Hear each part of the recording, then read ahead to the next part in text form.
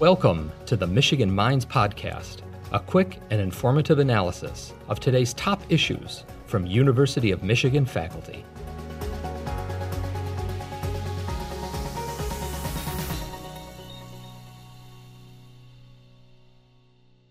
Thank you so much for joining Michigan Minds. Can you please introduce yourself and share a little bit about your role at the University of Michigan? My name is Rihanna Elise Anderson. I'm an assistant professor at the University of Michigan's School of Public Health in the Health Behavior and Health Education Department, and I'm a third-year assistant professor there. Can you share a little bit about the focus of your research? In a nutshell, I think about how we drop kick racism. So that's something I'm really thinking about and trying to act on. So we know that racism and discrimination negatively impacts the mental health and well-being of Black children and their families. We also know that there are things that we can do to intervene. So that's when we think about the direct relationship. How do we bend it? How do we break it? How do we start to erase it? Or again, in my case, how do we drop kick it from even existing? So that's what I think about, not just the empirical or the on paper ways of doing it, but how do we actually apply it in a practical way out in our communities? And with that, your expertise and research focus in mind, obviously for the past year, COVID-19 has ravaged communities across the US, and Black communities have been disproportionately impacted by not only the virus, but also the mitigation measures that have been put in place to try and slow the spread. So this is obviously a huge issue that we can't cover in just one podcast episode, but can you dive a little bit into some of those health disparities that Black communities are facing? So what's really interesting to me is that the year of 2020 was such a wave.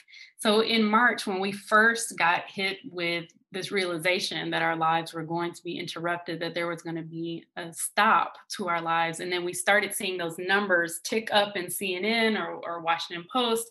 And you started to really think about this fabric of the United States as something that was being challenged. People were dying, and those numbers, the tick ups that you saw, were part of this united front that we were so upset about, we were so saddened about, we couldn't believe was happening.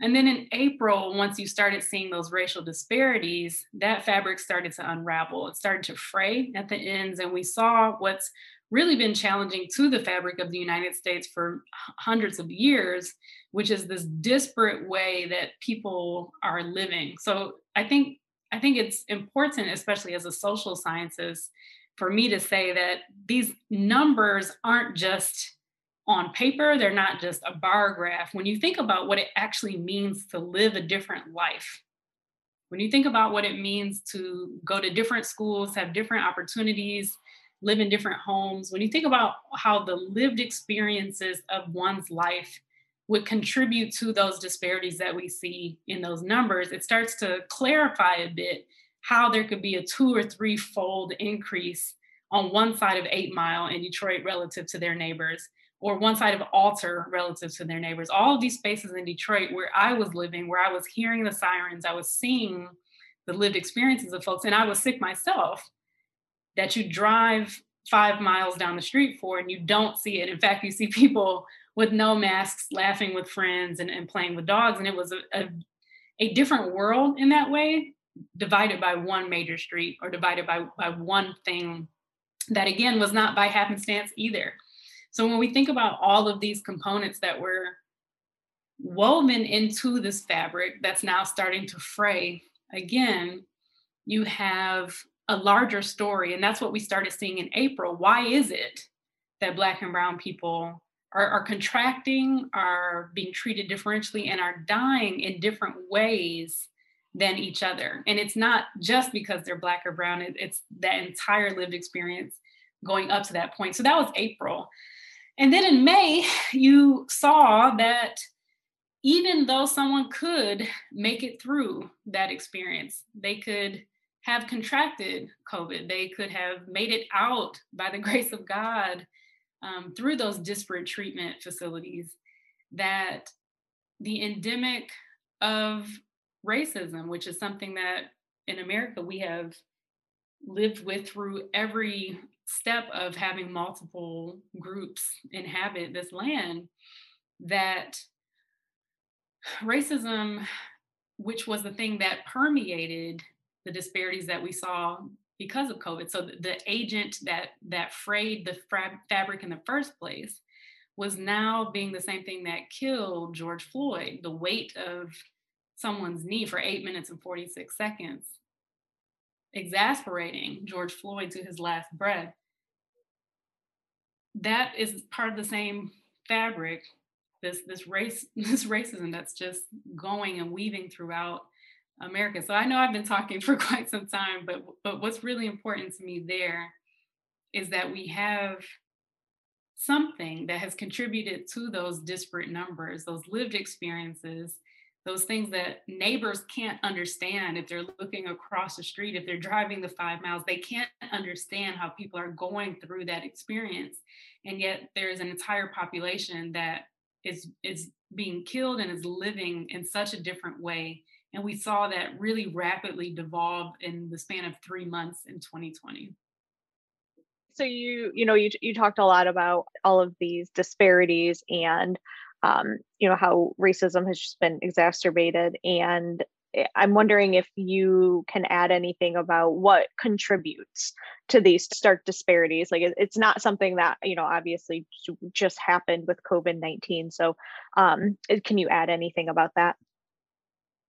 So when we think about what contributes to racial disparities and what racism even looks like, so the belief that certain groups have power and that other groups are oppressed is this fundamental thing that has driven the way policies and practices manifest for years. So if you believe, unfortunately, like Abraham Lincoln asserted at one point, that there needs to be a group in power and there needs to be a group that's oppressed, and that group that is in power can be white and the group that's oppressed is black. So when you actually see the text of people who have said these things, who hold power, whether that be hundreds of years ago or present day that have been asserted most recently, you can understand that the folks who hold power create systems by which folks that are oppressed are not able to get the loans, are not able to go to the schools, are not able to get the house, are not able to marry, are not able to do various things that they would want to do. So not having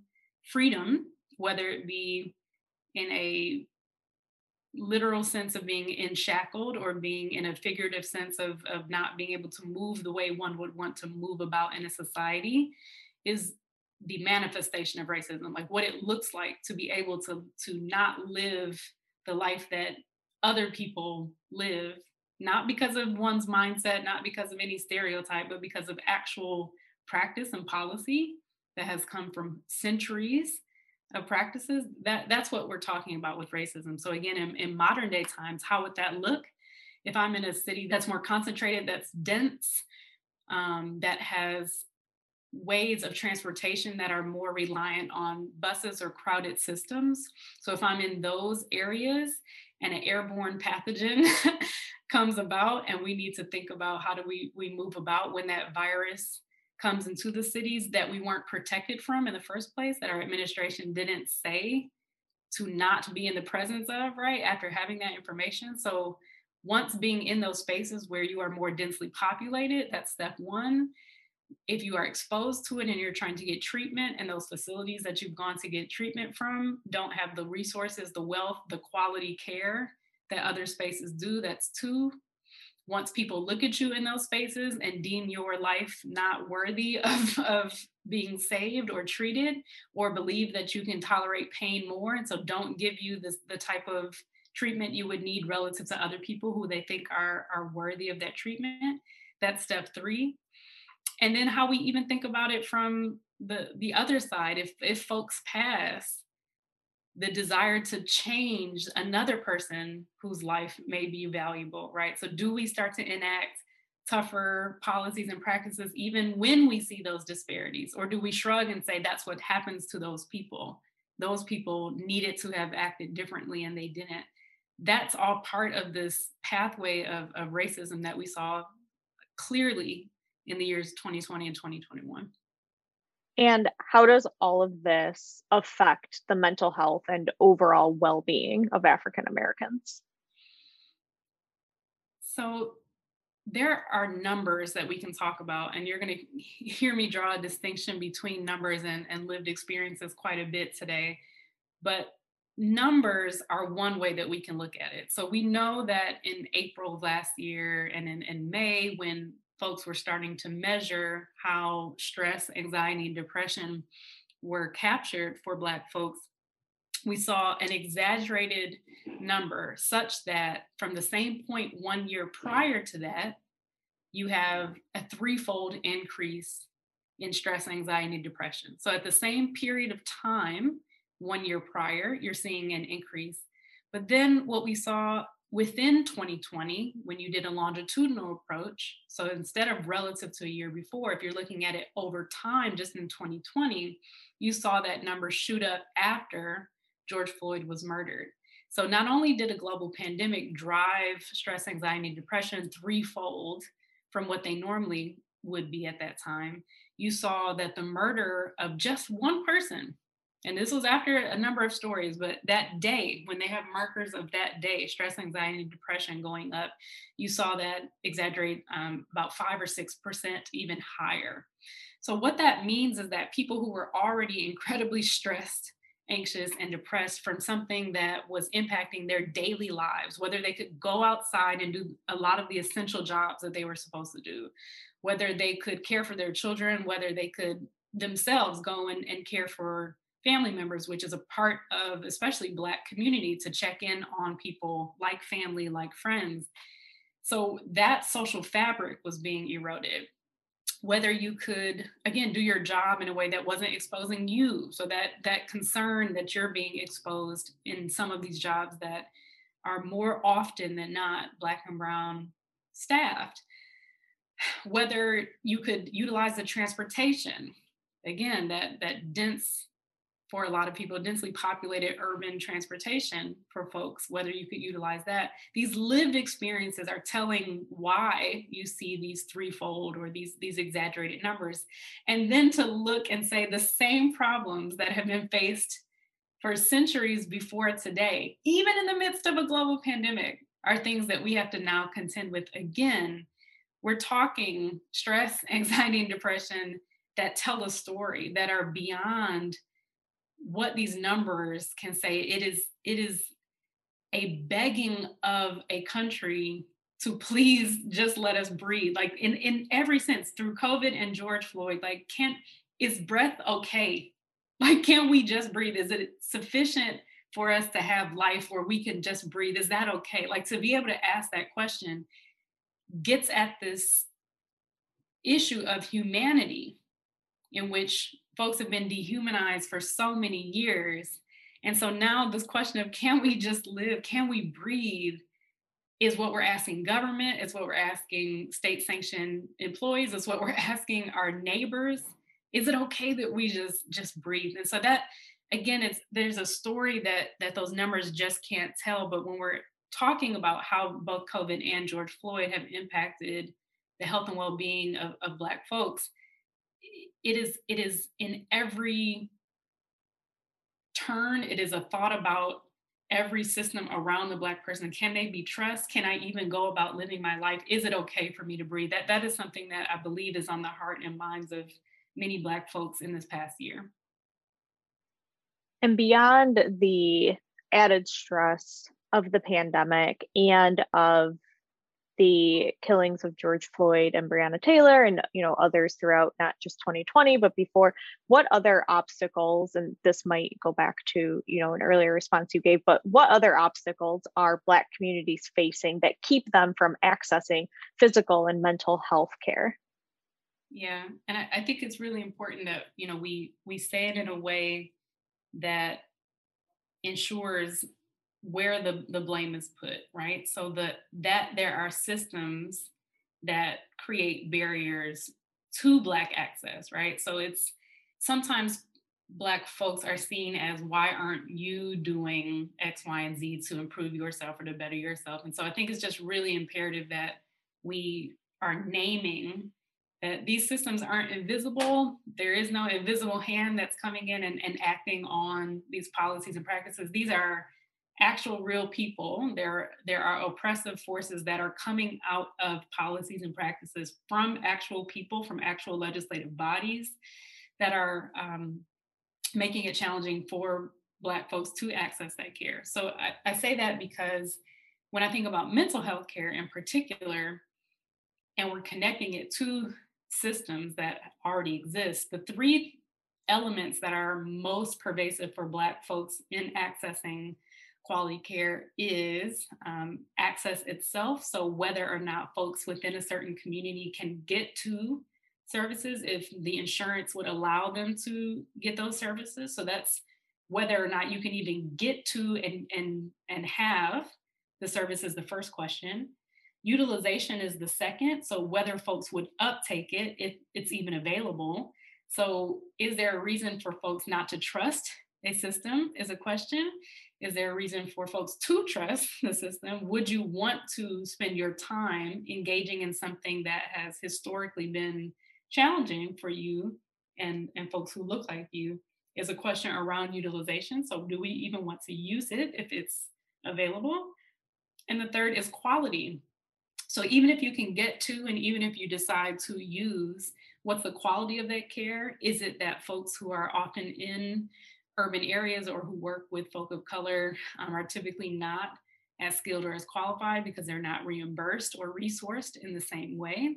So those are questions that are absolutely part and parcel of the mental health experience that are not so different from general health care as well. But certainly I think one of the most major components to think about is that utilization. So do we want to trust some of these systems, which again, from birth or before birth, right, have reified this idea that Blackness is not worthy of care, and that's shown when you come into the world. If you're at a hospital setting, it's shown when you go back to a house, when your house is not the same quality as others. It shows when you go into your school system where it's overcrowding and asbestos. It shows up in the water that you and your family are drinking. It shows up in every single system because every single system has been permeated and is created through racism. Continuing on with the topic of mental health, a lot of times it's discussed that there's a stigma around mental health care in general and receiving mental health care. And so why is it important to discuss mental health for Black individuals, Black communities in particular?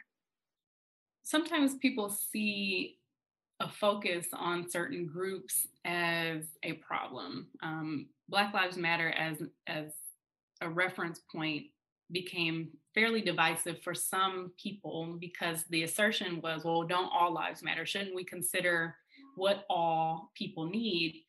And I think when I am answering this question, I keep that top of mind because we would want mental health care to be accessible for everyone. And wouldn't that be a vision that psychologists or those in the mental health field want?